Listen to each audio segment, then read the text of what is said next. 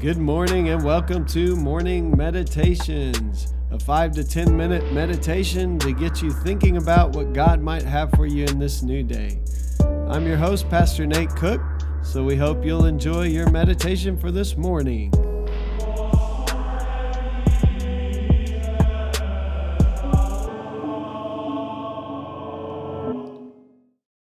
Hey, this is Pastor Nate, and this is your morning meditation for this morning.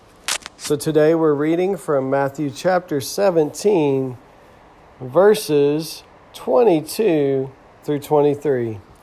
When they came together in Galilee, he said to them, "The Son of Man is going to be delivered into the hands of men.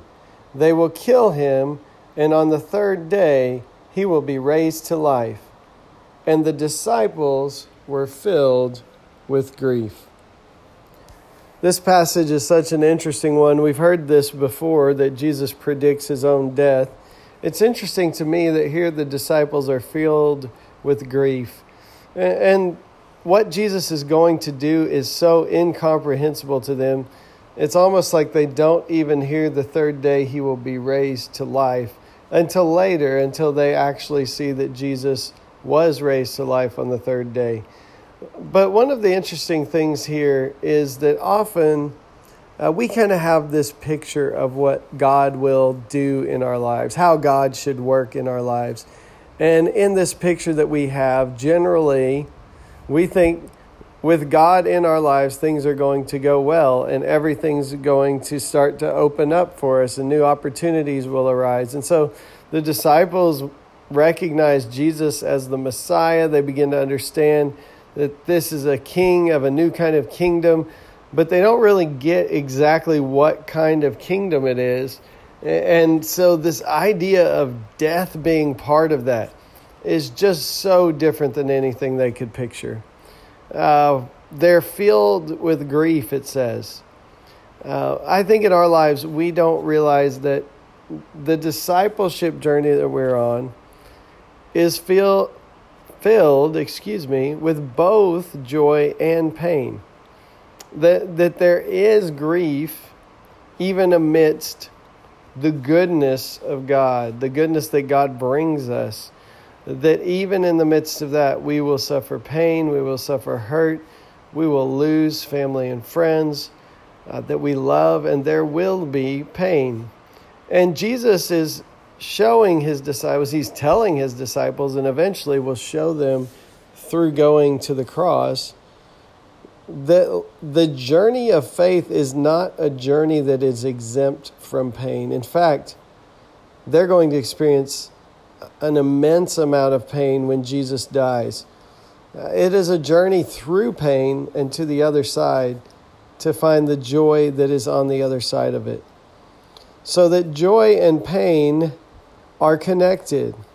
I spoke about this out of Ecclesiastes just this last Sunday, that there's this understanding that pain actually prepares us, opens us up to more joy. The more intense our pain, the deeper we love, the more capacity we have for love, the more we can eventually experience joy. Think about this. People who've been married 6 months, they have a good relationship probably. They're in the honeymoon stage. Things are exciting. But there is not the depth of love in that relationship of a young couple who's been married 6 months that there is in a couple that's been married 60 years. And what is it that makes one love so much deeper than the other? I really believe it's walking through the pain together. It's going through the grief together.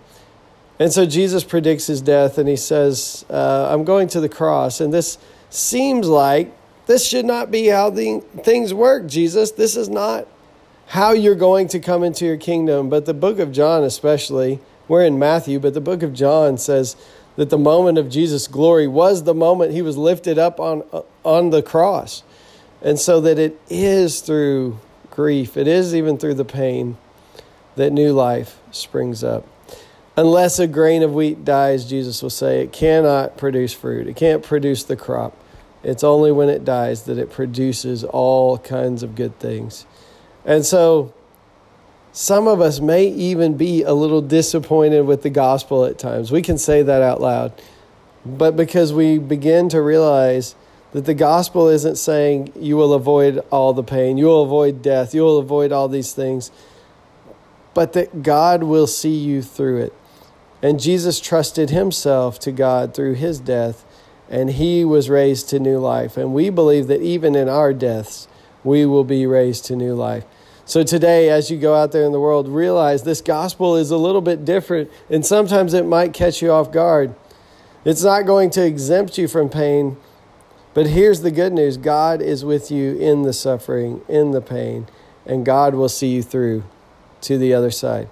Hey, that's just a thought for this morning, and I hope you have a great day. Well, thanks again for joining us for this morning meditation. Hey, do us a favor, rate us on iTunes, or even leave some feedback about our podcast so that other listeners can know how much you enjoy your morning meditations. Hey, have a great day.